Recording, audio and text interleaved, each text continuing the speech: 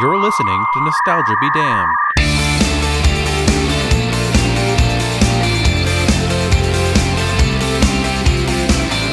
God, I haven't even been single for like 5 minutes.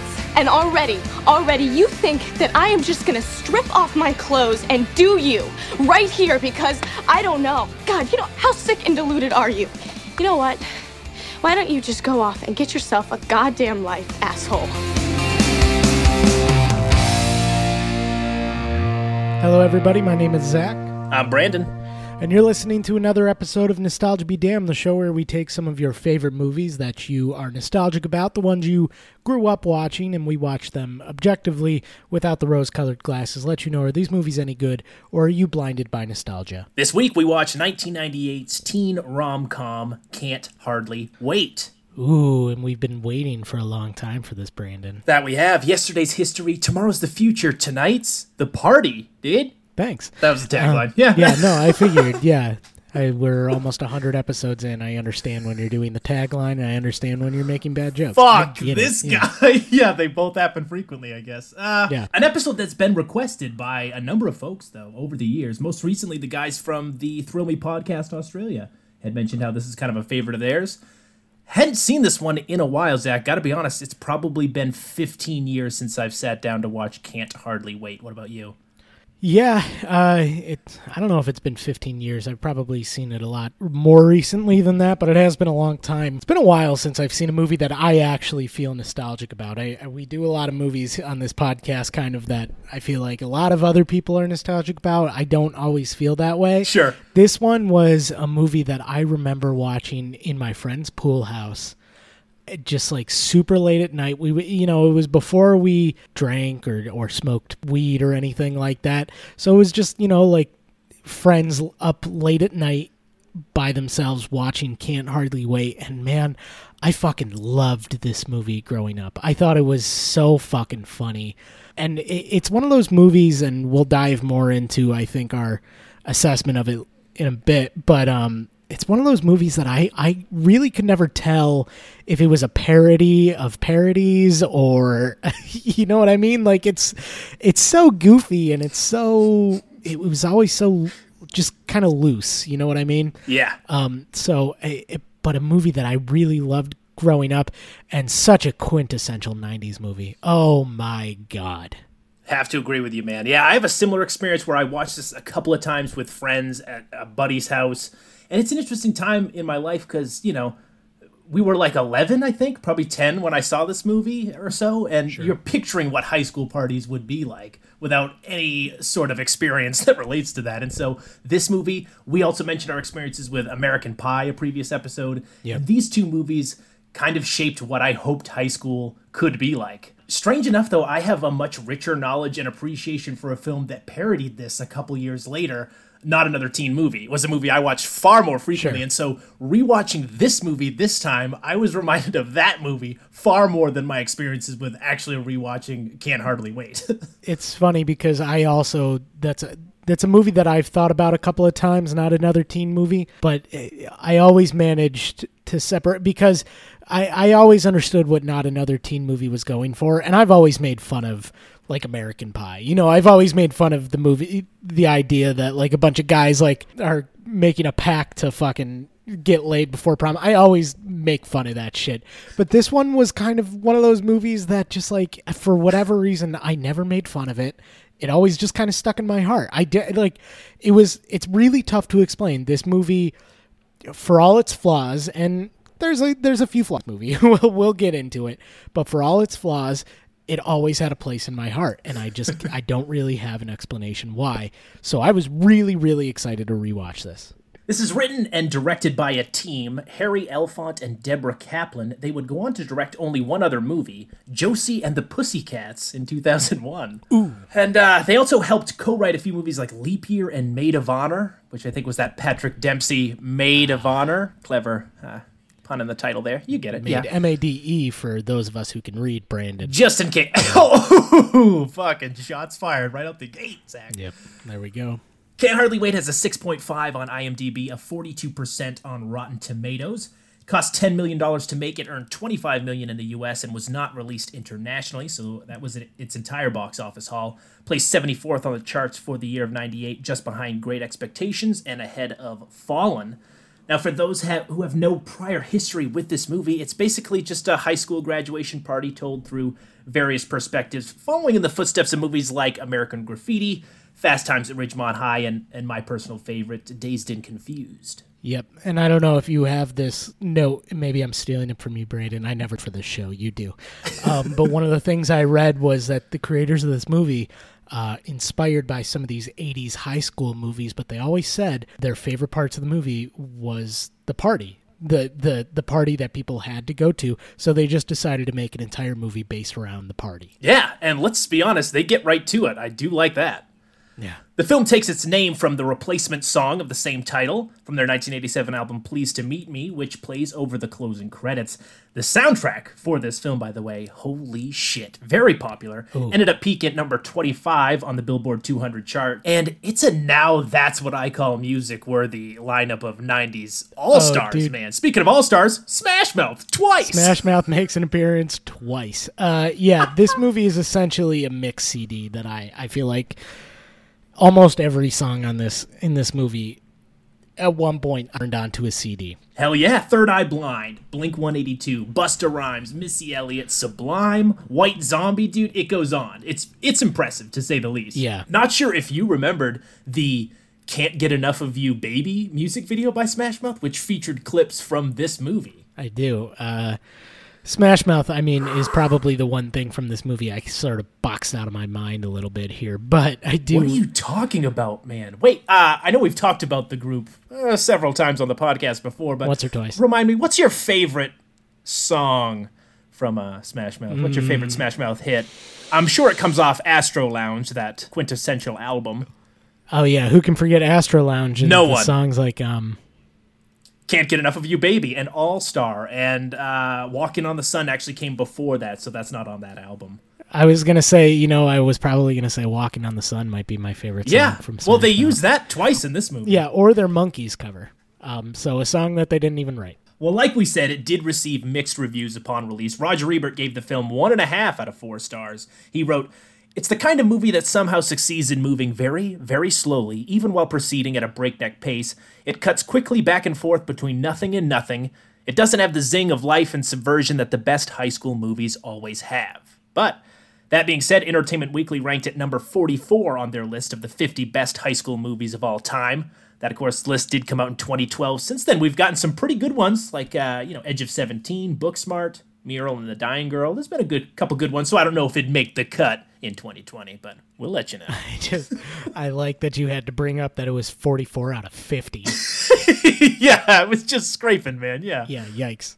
And the project was actually approved by Columbia Pictures in mid-1997 following the success of Scream, and it boasts quite the cast of actors, most notably for a number of before-they-were-famous appearances by teen stars. Jennifer Love Hewitt among them. You've got... You were probably shocked when Jason Segel popped up. Holy shit, yes. Eating some watermelon, very strangely. MJ Hart, though. Yep, that's right. As recently as May of 2019, Jennifer Love Hewitt has revealed that she's developing Can't Hardly Wait 2 with plans to direct it herself. The concept revolves around the reunion of the original high school gang from the 98 film. Pass. Just a hard pass for me. Out here in California, I actually attended a party with Jennifer Love Hewitt, and her husband was there. We made eye contact briefly, but I didn't get a chance to get introduced or anything. But it was quite the surreal moment living through my middle school years of being like, oh my God, if I ever met Jennifer Love Hewitt at a party, what the hell would I do? Turns out I would just glance knowingly, a gesture of like, I know who you are, and just go about my life. Holy fuck. You never brought this up to me off air, buddy. Yeah, man, let's just say I was holding that in the old arsenal of stories. But to you pull didn't out do to anything awe about you, it, to so shock like and awe. I'm not a... Yeah, like... That's why honest, that's why I've never because told you knew I'd lay into you. And you know what? Shame on you for holding off until the podcast. You should have kept this off air. You're a fucking loser, dude. You should have said something. Fucking just go up and say something to her. Oh my fucking God. Loser. I should have given her a note like they do in this movie. They give her a note in fucking I Know What You Did Last Summer. She just constantly getting notes. You should have told me off air. This is stupid of you, but go ahead. I am very sorry. Very sorry. Well, lastly, let's just get right in. The film did receive an R rating due to MPAA objections about the depiction of teens drinking alcohol at an unsupervised party and drug use, but the film was recut to receive a PG-13 rating, and it's for teen drinking, sexuality, and for language. All right, man. Well, we begin with an MTV music video edited graduation. There's no faces, just hands, feet, cap, gowns, lots of cuts. There's also little bits of rumors and random conversations we catch. Apparently, the girl from gym class is throwing a rager of a party tonight, and everyone's going. And this, of course, all set to some Eve 6. Oh, yikes. The ultimate bit of gossip, Mike Dexter dumped Amanda Beckett. Holy fuck. Oh, fuck. And no one is happier than Preston Myers. Can we talk about the names in this movie really quick? Preston Myers, Mike Dexter, Amanda Beckett. Yeah, thank you. Holy shit. Yeah, so there's some white bread suburban names for sure. And this guy, Preston Myers, played by Ethan Embry. I remember this guy most from That Thing You Do and Vegas Vacation. He's also in a 90s movie we keep getting recommended to do that I've never seen called Empire Records, which we may have to cover at some point. I like this guy whenever he pops up. He's been in a couple of good movies recently, like The Guest and Blind Spotting and Cheap Thrills. But Preston, along with a ton of these other characters, gets a freeze frame with some fucking info. Zach, I did not remember this device, and I could do without it. Oh, no, I love it. Because honestly, and this really just goes back to me not being able to name off all the characters in a movie. Go back and listen You're like to an the old man, like, who is this? Go back and listen to the 95 or 6 other episodes that we've done on this show, and I can never remember the character's name. This helped me a lot. This is great. This is perfect. Yeah. Yeah, I don't mind it.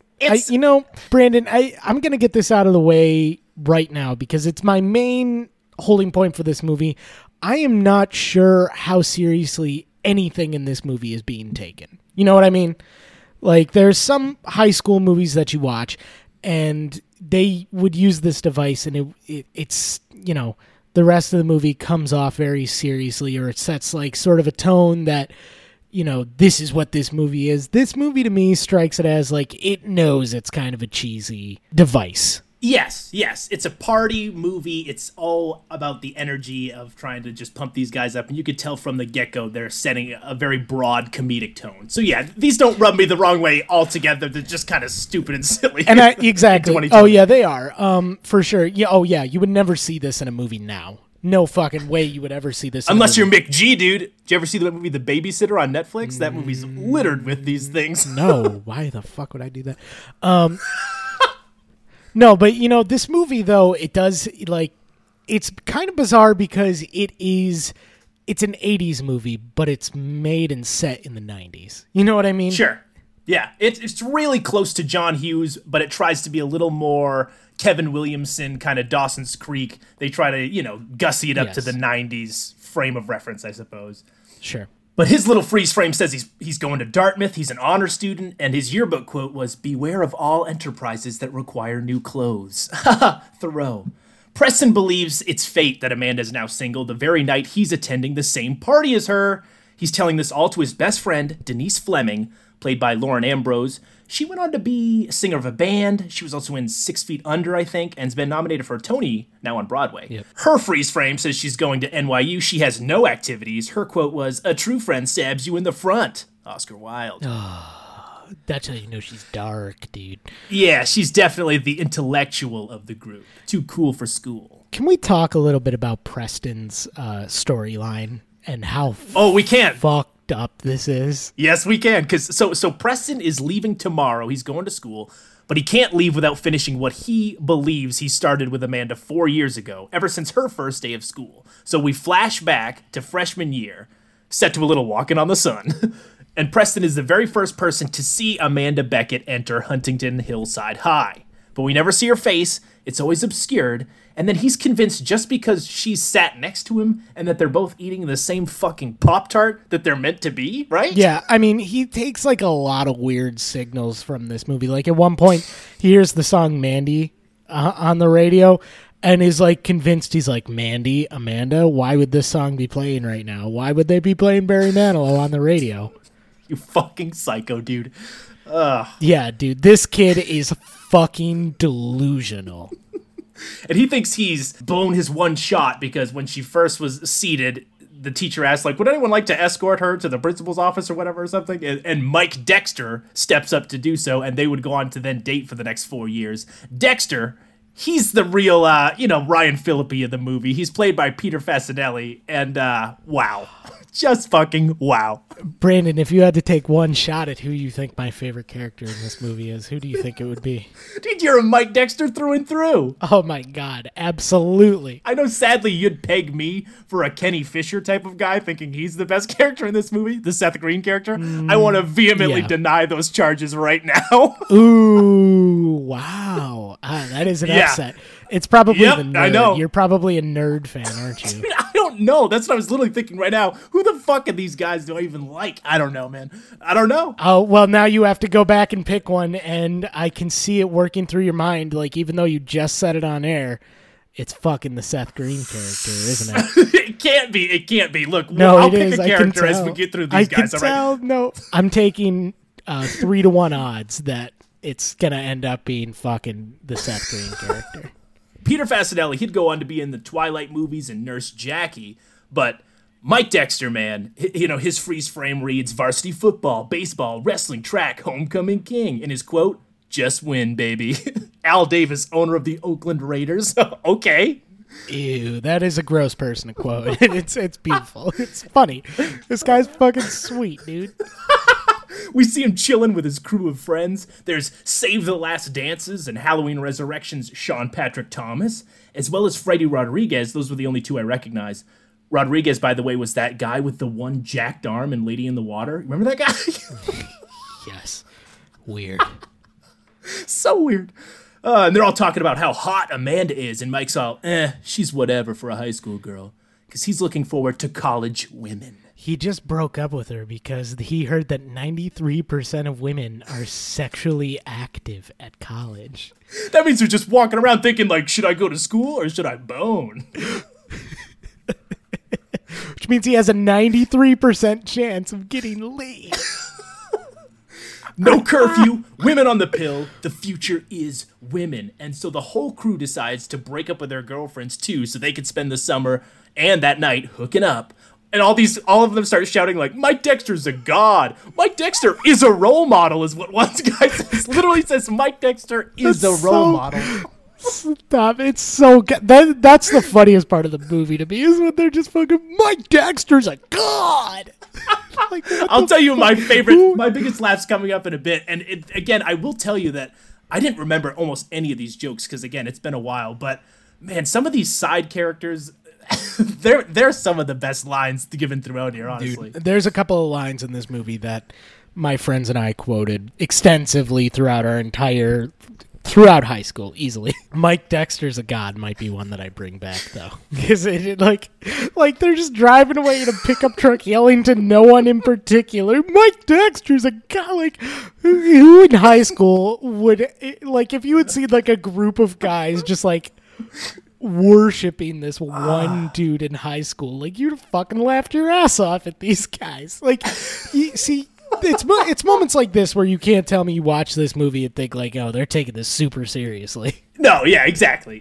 And I like honestly how they wrote in the script very specifically when would bounce back and forth between characters. It doesn't seem like it was all assembled in the edit room because there's a lot of these nice like sound cuts here. Like after everyone's like, Mike Dexter's a god, he's a role model. Then we hear Mike Dexter's an asshole, and we cut to William Lichter, played by Charlie Korsmo. This was actually his final screen role. He had been a child actor in Dick Tracy and Hook and retired after this movie.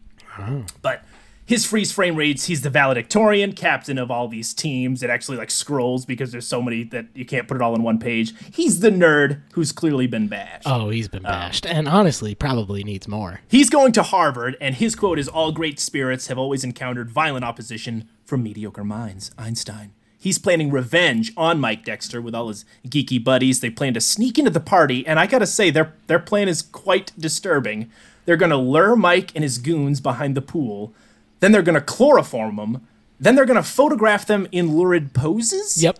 That's right, because Wow. the gay panic. That's some Revenge of the Nerds shit. Yeah, dude. the gay panic was real. So like him like cuddling up naked to like one of his friends is incriminating enough to completely fuck up his life. Yep. But my favorite part of this scene, Brandon, and they're obviously nerds because they're arguing about like they have like a diagram of everything and. They're like, okay, like all right, you're Boba Fett. This is a Star Trek guy. And he's like, well, I want to be Boba Fett. They're arguing. They're fucking nerds. They need to be bashed. My favorite thing is when William says that he is going to blend party so he can lure Mike out. And to do that, he's going to have to drink alcohol. Brandon, you could get addicted. That is a line that my friends and I quoted extensively for a long time. You could get addicted. We then meet Kenny Fisher, or Special K as he calls himself. In a convenience store with his friends, he's played by podcast fave, Seth Green. Mm-hmm. His first line, by the way, is, "Yo, I gotta have sex tonight." Oh, I'm sorry, Brandon. This isn't your favorite character in the movie? Not my favorite character, no. His freeze frame reads one game. His freeze frame does read one game of JV basketball, which I did get a chuckle out of.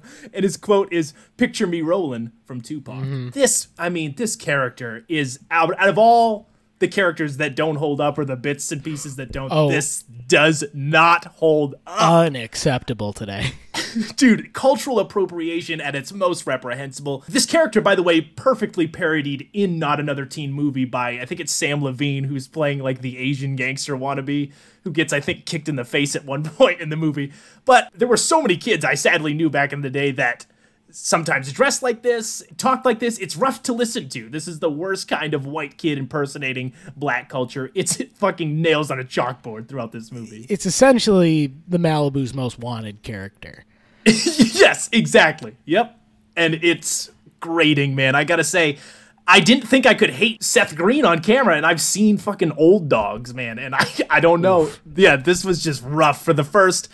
until you really find out more about the character and learn, and he does have some sort of redemption, but man, is it hard to like this character in 2020. Man, I laughed at him growing up. I thought, and you are supposed to. That's the point. Yeah. Growing up, this definitely, again, watching it now, it's a bit of an issue because, that is a common issue we run into with a lot of these movies that we cover on this podcast, is watching it now, you think it's a little bit more problematic than funny.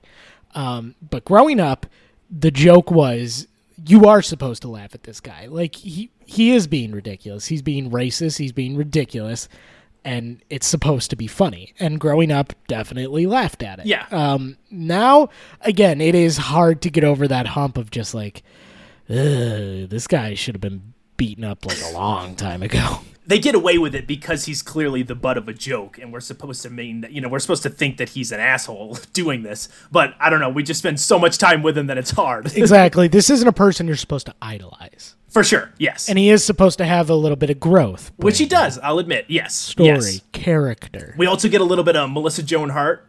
She's here as a yearbook signature hungry lady. I guess she was supposed to have a much larger role, but was shooting Sabrina the Teenage Witch and just didn't have the time to do more. But it's funny because she actually shows up in Not Another Teen Movie as, I think, a very similar character who's just telling the guy not to clap at certain moments. Do you remember that? Yeah, I do remember that. And it's funny because I do...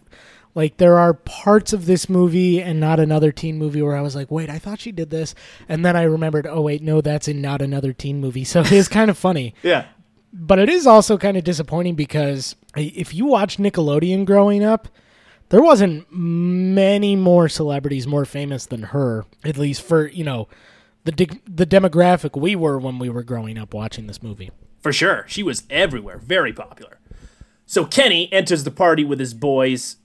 He's essentially like a wannabe gangster, but his big plans for the night are losing his virginity, and he plans to do so by tomorrow. So he's got the American Pie mentality where he's like, well, I got to lose it before I graduate so I can go to college and be a fucking pro.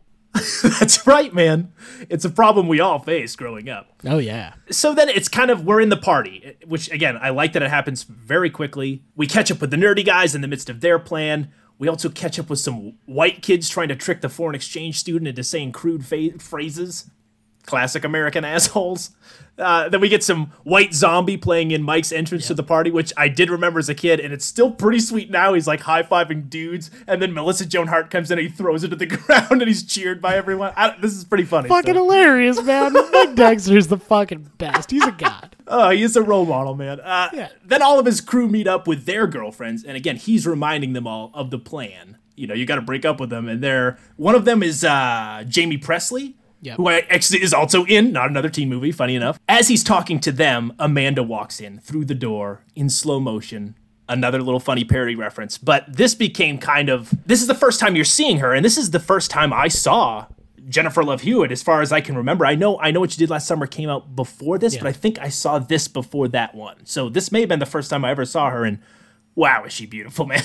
She looks stunning in this movie. Like, unbelievable. She looks so good in this movie. It's tough to tell what's being made fun of and what's, like, being taken seriously in this movie because everybody turns and looks at her when she walks in the door.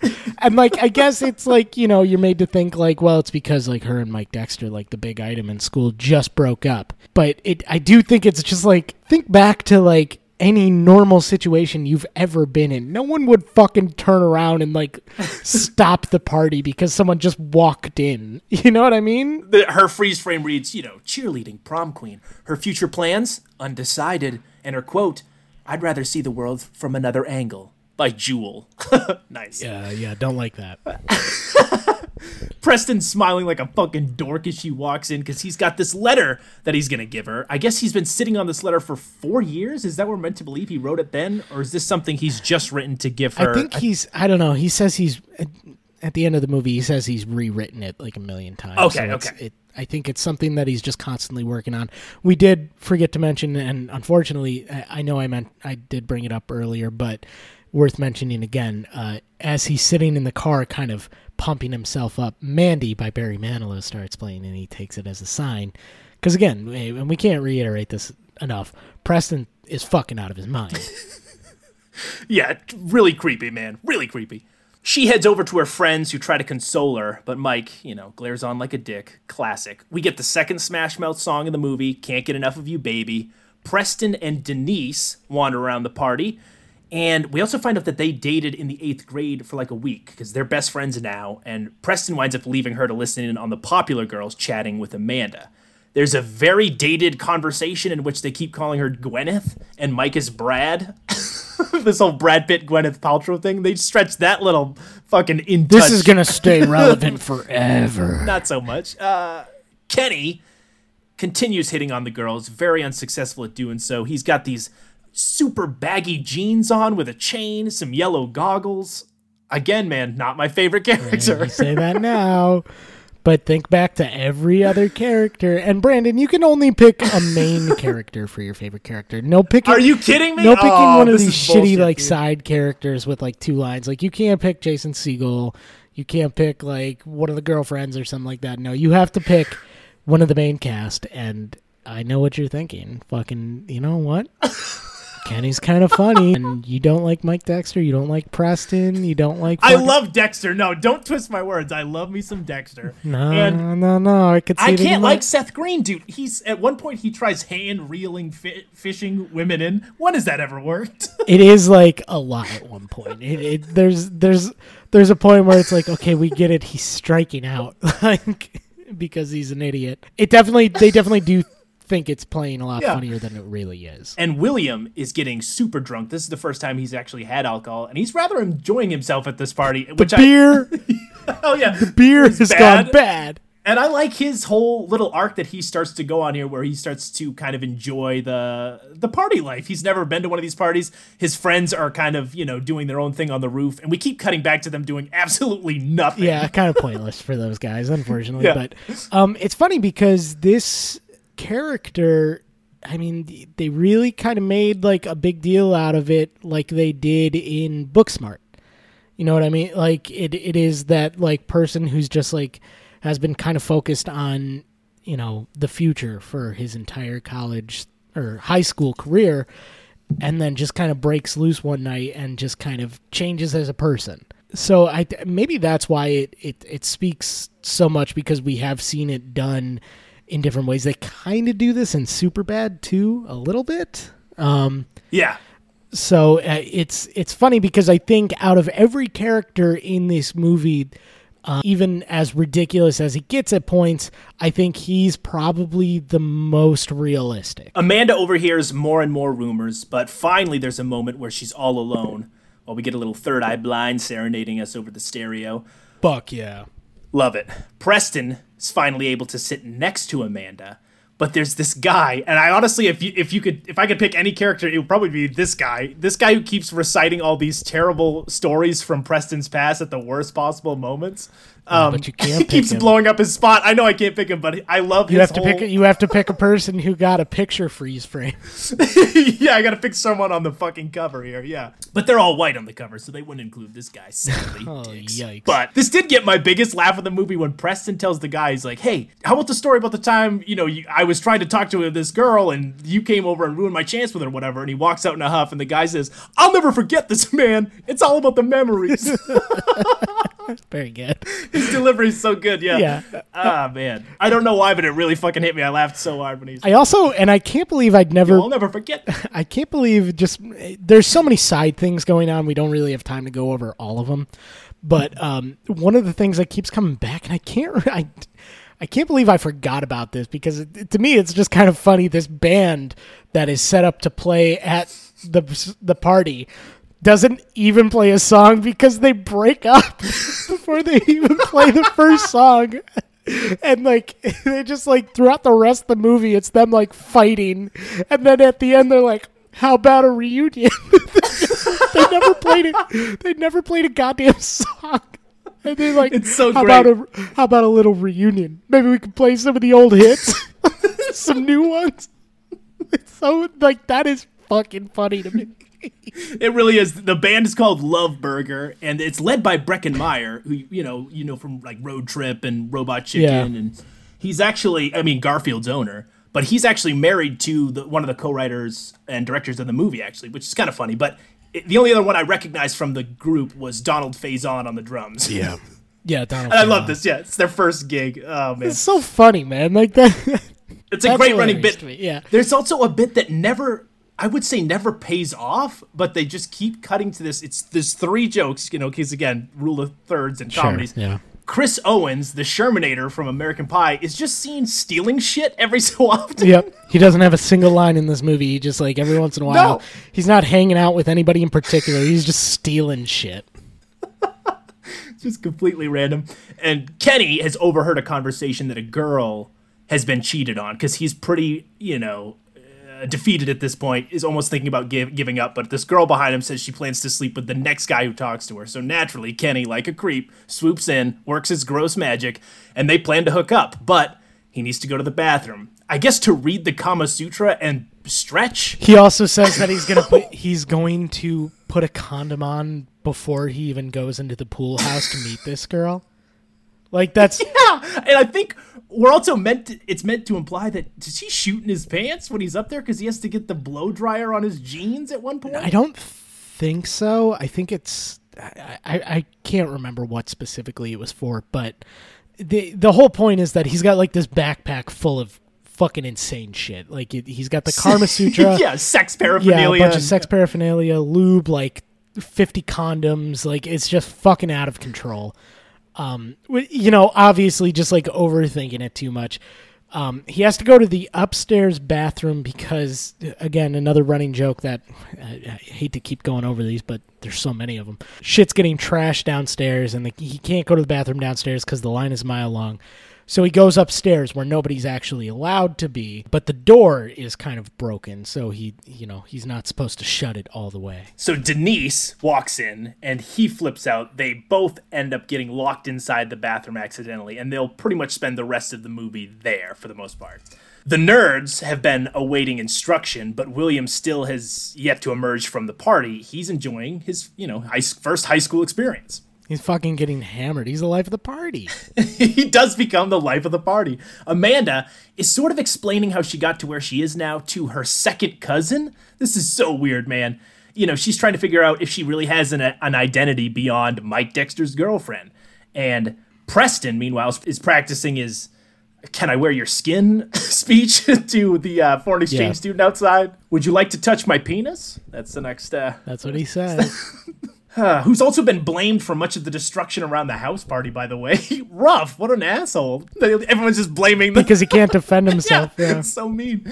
So Kenny is stuck with Denise in the bathroom. The girl he planned on betting is getting with her ex anyway. So apparently they used to be friends way back in the day, and so their whole thing is them going to be connecting and maybe boning by the end of tonight. You know what? There's no point in us going back and forth. They hook up. They do. They hook up. It's super awkward. They get in a fight afterwards. We'll get back to it. There's no point in going back to it at this point. You know, sure. There's just it's just them flirting back and forth. They end up hooking up.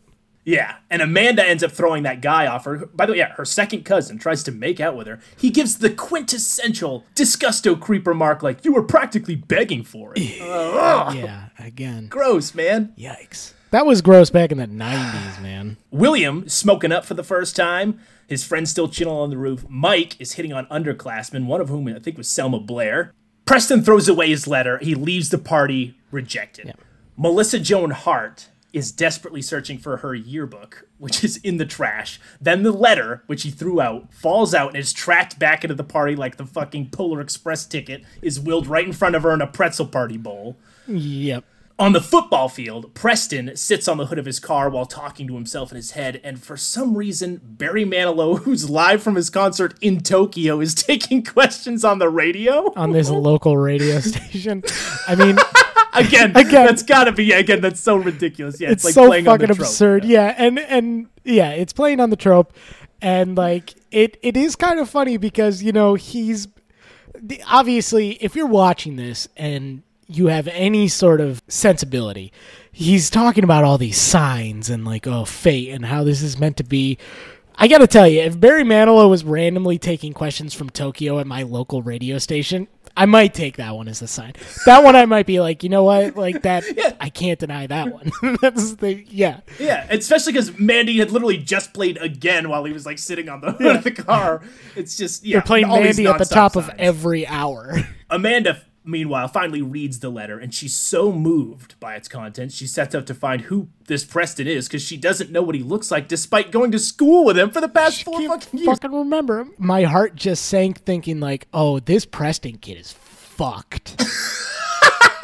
He's so obsessed with her and like is so convinced that they're meant to be. Like, this is some fucking red flag serial killer bullshit. Like, he's like, we're meant to be. She doesn't fucking know who he is at all. They've never talked. They've never said anything to each other. And again, I mean, my graduating class, I knew everyone's name at least. You know what I mean? Even the people you don't. If you've gone to the same school with these people for 4 years, you'd expect to at least know who they were. You and I had probably different. I don't know what your graduating class size was, but little over 100, dude. Yeah, mine was closer to like 5 or 7. So like. Shit. So, like, I would say I knew close to 90% of the people in my graduating class. If there was someone who I liked, I would have talked to them. You know what I mean? Like, there's no way I would have, like, just, like, viewed from afar and been like, we never spoke. And Preston faces a real problem that we don't really anymore. He needs a fucking phone, so he calls the radio station from a booth, gets through to Barry, but is then hung up on by fucking Jenna Elfman out of nowhere in an angel outfit. Fucking awesome. You want to talk about, like, 90s heroes that just come out of nowhere. Oh, my God. Dharma and Greg, dude. Yes, sir. She apparently is a dancer whose bachelor party evening ended with her car breaking down, so she's calling for a tow truck and calls him a loser, basically. And he's like, you know what? You're right. I am a fucking loser. Yeah, she says what everybody watching this movie is thinking. Like, are you fucking out of your mind? But then she feels bad because he kind of comes to grip to it that it's just like, yeah, I'm fucked. Like, what have I been doing? But she's able to kind of talk him down. She explains that at one point she wanted to meet fucking, what's his name? Scott Baio? Scott Baio, was that it? Joni Loves Chachi? I think so, yeah. And she, you know, she said, there was, for some reason, I always believed that, like, if I just kept it in my mind that I knew it was going to happen. One day it would. And she did. But she never said anything. Yeah, she never said anything when she finally got the chance to meet him, and she regrets that. So. Kind of like when you fucking saw Jennifer Love Hewitt at a fucking party and you didn't say anything, you fucking moron. No, I'm not a fucking moron. I respected her boundaries, and I wasn't a Preston, all right? I'm not a Preston. I'm a fucking Mike, dude. I'm a Mike Dexter. Yeah, I don't fucking believe you at all. Come on, man. I'm a Mike Dexter. I high-fived her husband. Did you really? No, of course not. Oh man. I fucking hate you. Why do you even bring this up? Yeah, but so this convinces Preston. He's like, you're right. Like, I got to go say something. And then we get a quick little gay joke because we need that. Oh, yeah. Because she thinks that, like, because he's been obviously, like, telling her about his huge crush, and she thinks it's on Barry Manilow, which kind of funny. So the band, like you had mentioned, meanwhile, failed to play a single song. The singer at this point quits. So some guy puts on Guns N' Roses' Paradise City, and William knows this song. So he runs in and gives a legendary performance. This is one of my favorite fucking scenes, I think, in, like, any movie. Like, I love this scene so much where you just...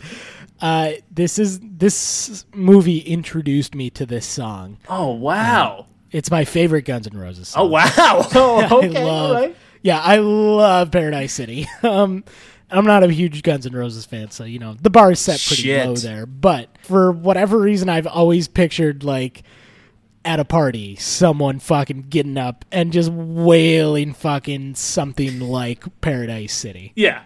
It's awesome. Slowly but surely, he wins, you know, the entire crowd over. All these girls in the audience think he's so fucking sexy. They're even, like, measuring how big they think his dick is. Yeah, it's funny, dude. It's like... Oh, my God. I mean, they've been is laughing at this kid scene for his whole life, and just, like, no one's ever even thought about him.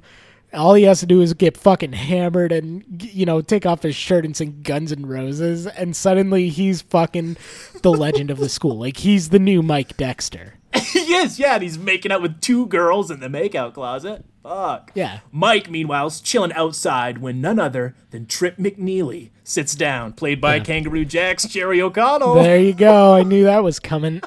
We do have to mention, because we haven't really brought up Mike, none of Mike's friends broke up with their girlfriends like the plan was. They all decided to stay with him, you know, and they all come up with excuses, but the reality is, you know, they're good people who like their girlfriends.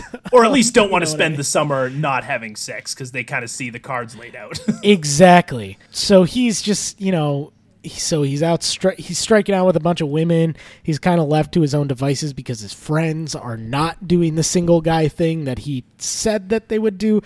And then he meets Trip McNeely. What a name, yeah. Fucking Trip. I wish I would watch. So if fucking they want to make Can't Hardly Wait 2 and Mike Dexter and Trip McNeely are both in it, I'll watch it.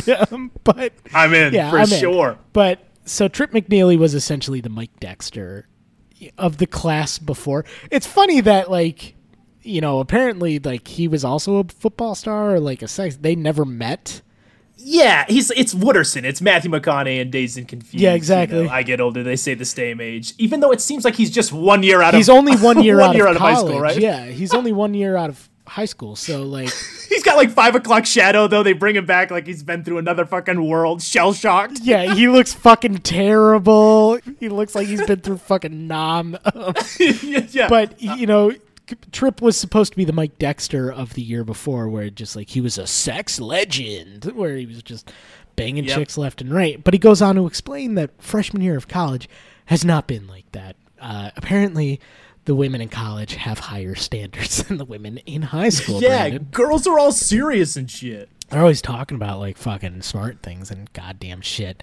Yeah, I ran into this problem in college too. Girls were fucking smart and shit and didn't want to talk to me. Guys like me and you were a dime a dozen.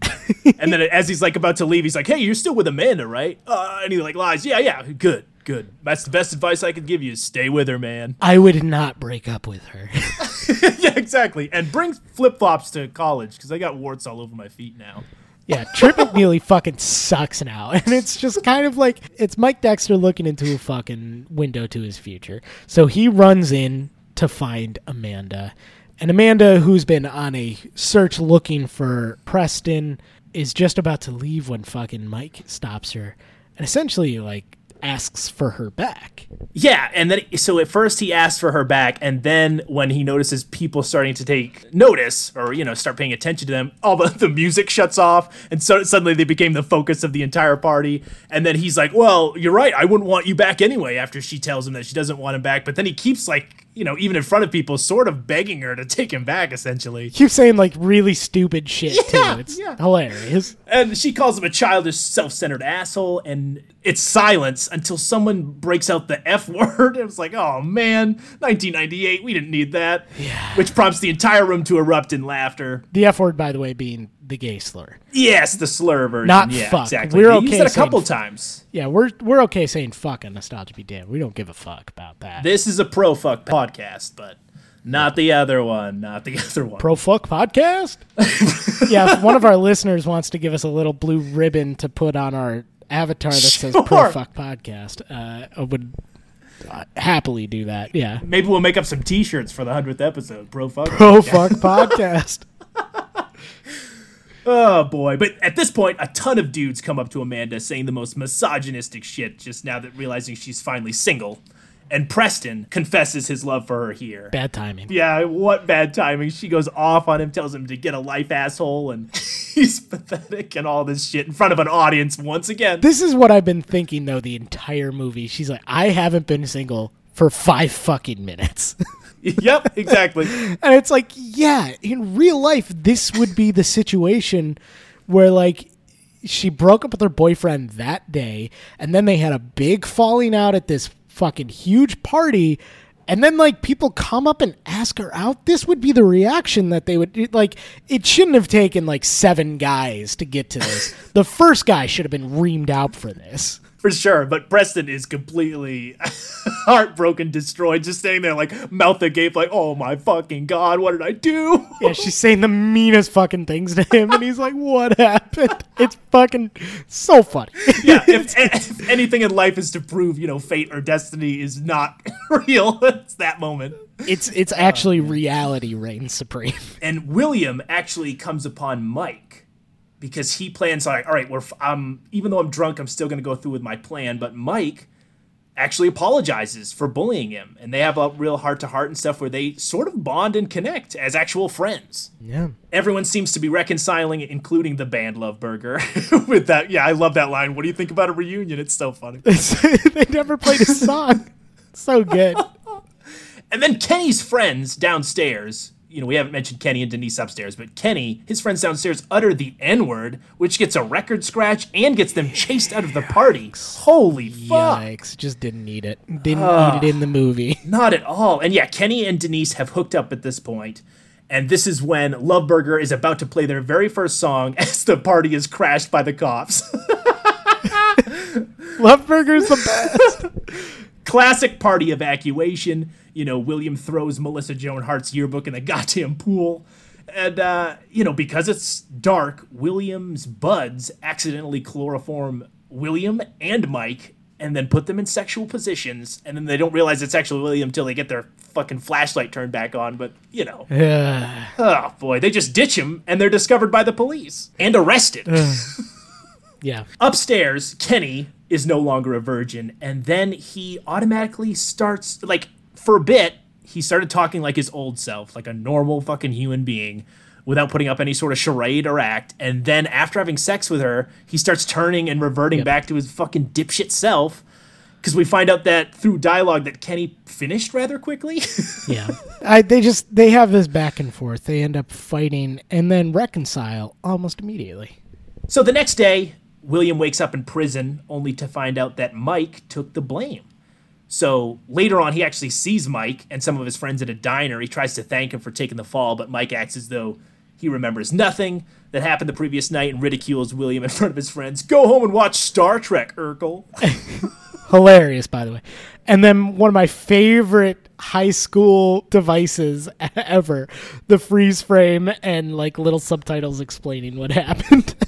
So, I fucking love it. In some of these movies, it's more realistic to go this route where, you see this, like, the Breakfast Club's really the prime example of this, where these students from vastly different cliques decide, are we going to be able to be friends the next day when we're back in public? And clearly, no, you're not going to be. You're just going to pretend. It's just going to go right back to normal. Denise tells Preston what happened last night with Kenny, and he tells her about Amanda before parting ways.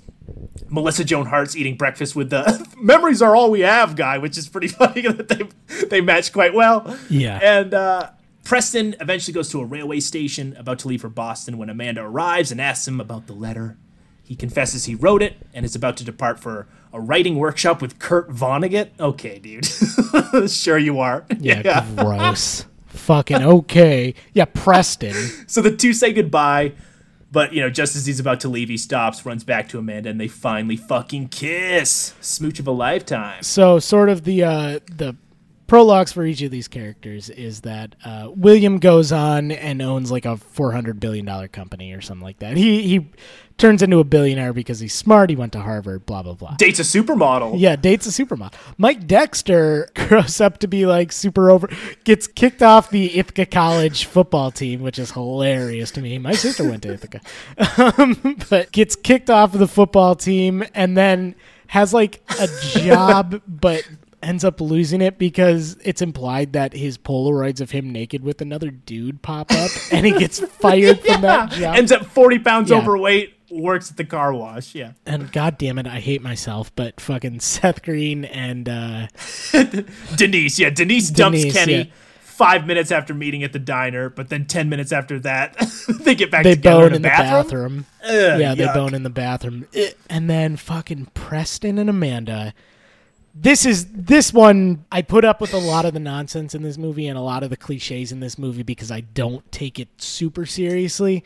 I'm not crazy about the idea that like this one ends as well as it does because again, Preston is fucking delusional to think that anything like this could end well. It's just like not the best message to send. The odds of this happening are so astronomical. It's just like not realistic at all. But so apparently what happens is Amanda writes him every day that he's at this fucking Kurt Vonnegut workshop. Ew. And they're still together. So they live happily ever after until hopefully Can't Hardly Wait 2. Yeah, where they're divorced. Hopefully. Fingers fucking crossed. But we also do get like one last scene of William's nerdy friends walking along saying that the party probably wasn't that fun, and then they get abducted by aliens. Wait, do they really? What? Something like that, yeah. Is that like an after credits Did you not thing? see this scene? No. Yeah, it rolled like right after the credits. Oh, I stopped it. I hit eject immediately. Oh, you fucking idiot. It was like literally like 10 seconds. I don't know how I missed it. Wow. And then it's just like them walking along saying, like, yeah, the party probably wasn't even that fun. And then like a UFO flies over them. What the fuck? That's weird. Okay. Yeah. I can't believe you didn't watch that. No. You have to go back and watch it. I was going to say, It sounds like you're making that up. All right, I'll check that. No, I swear to God. That's why I don't take a lot of this movie seriously. That's the end of the movie, and we might as well dive into it. That's the end of the movie. Brandon, so I'm actually curious to hear your thoughts first before I go in. Yeah, I think I was a little too young to truly appreciate the movie when it first came out. Similarly to American Pie, I wound up, growing up idolizing these characters and scenarios, hoping my high school experience would be as energetic and cool as the lives of these type of characters. But the problem with watching this movie as an adult is there's no real person to root for, in my opinion, really. Despite some of these actors bringing a lot of charisma to the table, most of them are either fucking creeps or jerks or stereotypes that never rise above their predictable arc. But I do like where a lot of these relationships end up. It has this infectious energy that keeps it moving. The soundtrack, like you mentioned, is one of the quintessential late 90s mixtapes, in my opinion. And it's a treat seeing all these guys and girls in their prime. Like, this is the first time we see a lot of these actors, and it's fun to see how far they went. Very much appreciate that this skirts a lot of the melodramatic, like, cheese of a She's All That or movies of that ilk. It's much funnier than I thought it was, honestly, or remembered. But this is no American Graffiti or Dazed and Confused. It's not an all-time teen comedy classic, in my opinion.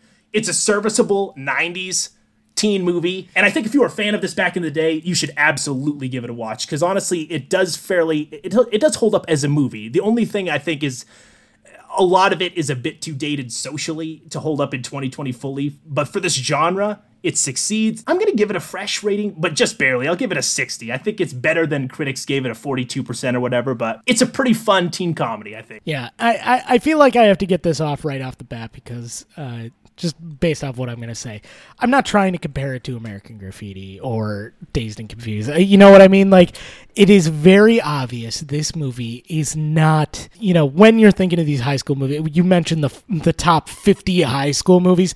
No, I don't think I put Can't Hardly Wait in the top 10. You know what I'm talking about? But at 44, dude, maybe at 44. Well, so I do think it's higher than 44, though.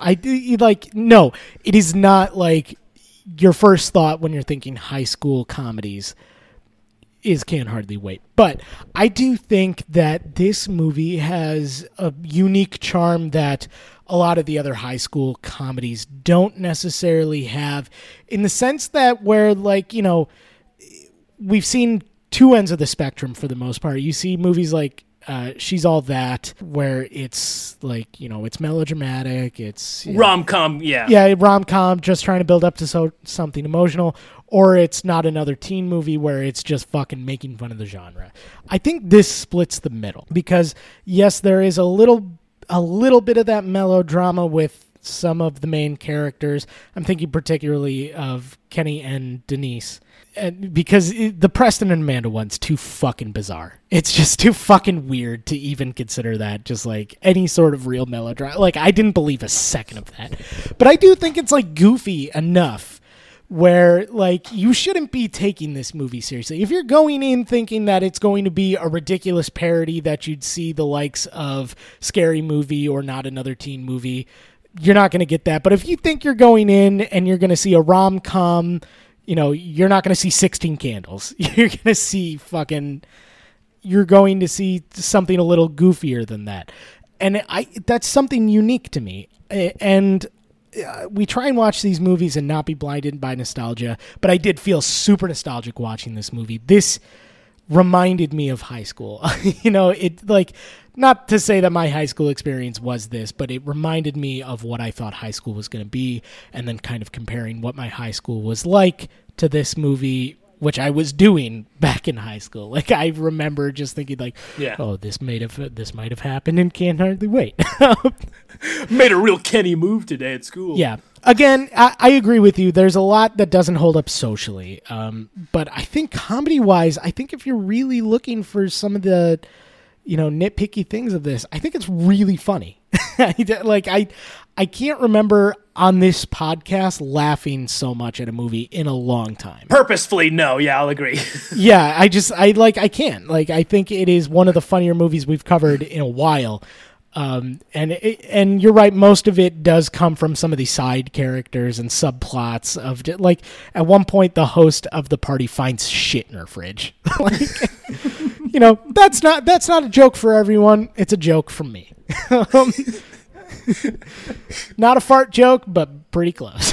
Yeah, we got a pee joke in there, I think, at some point. All right, well, what are you ranking her? I'm gonna give it a 72. I think it's 72. Okay. Yeah, okay. I think it's way better than the 42 that critics gave it. I think this movie gets hated on sometimes unjustly because it's a little misunderstood. I think if you're going at it and just seeing it for what it is, I think it's a very good movie. I think it's serviceable. And if you're nostalgic about it, for sure watch it. I think even if you're a high schooler or, a fresh out of high school kid, I think you could have something out of this movie. Again, you just have to ignore some of the dated tropes in it, but other than that, man, I had fun. Yeah, I did too. I was worried this one was going to be kind of a cringe watch because some of these teen comedies, especially from the late 90s, sometimes on a rewatch seem a bit ugh. Yeah. But I gotta say, it was entertaining. Yeah, we had a couple of those movies moments when we did American Pie. Less of them here, but there are a few of them. Yeah, totally, 100%. And I think that's just because this movie is a little bit toned down. All right, man. Well, we're, again, taking a 180 for next week's movie. But before we get there, was there anything you watched that you either want to recommend or not recommend? No, I was watching sports this week. Sorry. Oh, okay. Oh, that's right. Sports are back. I gotcha. Yeah. I gotcha. I watched The Old Guard on Netflix with Charlize Theron. It's not too bad, dude. It's okay. It's out of all the action bullshit that Netflix has been producing, these nothing movies that just go in one ear and out the other, it's serviceable. I'm sorry. Are you talking about Michael Bay's fucking 6 Underground? 6 Underground? And fucking Extraction and what are all these other horseshit movies? Can you fucking watch your mouth if you're talking about 6 Underground, please? Oh my god! And Charlize Theron, what a fucking treasure, dude. That woman is just the best, man. Incredible, unmatched. Thank God she's around. Yeah, thank God. Lastly, I just want to recommend a movie I've seen before, but I watched it again recently. I hadn't seen it in a while. Election, Alexander Payne's Election. Fucking great movie, dude. Such a good movie. Oh my god. All right, man. I did watch There Will Be Blood on Netflix. Little Paul Dano action. I watch that movie like every 5 months or so. So. On an unrelated note, have you seen any of these Kevin James boom operator YouTube videos? No. Go on YouTube and just search Kevin James There Will Be Blood, and it's just him pretending to be a sound boom op, like asking Daniel Day-Lewis questions about the sound recording, and he cuts himself into the movie. Dude, honestly, they're fucking hilarious. He's got like 5 of them out. You need to watch some of them. They're pretty fun. Okay, I'm gonna take your word for it. By the way, who was your favorite character in this movie? By the way, if I can't pick Mike Dexter, I'm gonna go William. I think William turns it out in the end. You know, he turns out to be a little fun party rat. It's Mike Dexter, but you can pick Mike Dexter. We can both be Mike Dexters, dude. We can both pick Mike Dexter. I mean, I obviously like Mike Dexter more than you, but. I'm not going to debate that. All right, well, next week we're headed to 2004 and Under the Sea, right? Animated, too. This is a weird movie for us. I'm like, this is a very strange movie that we're doing. But, I mean, when we're looking back at it, it's firmly in the cultural zeitgeist, and something that I think all of our listeners, no matter how old they are, grew up watching, unless they're way older than us. We are watching the SpongeBob movie, Brandon. Holy shit. There's a new one coming out supposedly this year, right? Yeah, it was supposed to. I don't know if it's still scheduled to do that at this point, but yeah. Well, so they've made this one, and then they made another SpongeBob movie a few years back, a sequel to that movie, and then they're making another one, I guess. So this upcoming one's going to be the 4th one or something like that? Something crazy? I think it might be the 3rd one. I think there's only been 2 theatrical movies. But, I mean, we were kind of too old for this when this movie came out. Yeah, I was 13 when this came out. Did not go and see this in theaters, but something that I caught up with as an adult, which is, again, strange, but grew up watching SpongeBob the Show. Yeah, everyone. I mean, everyone from our generation at least knows of SpongeBob. So I thought it was a completely worthy episode. And the movie I genuinely loved back in the day. So I'm curious to rewatch it. It's going to be interesting.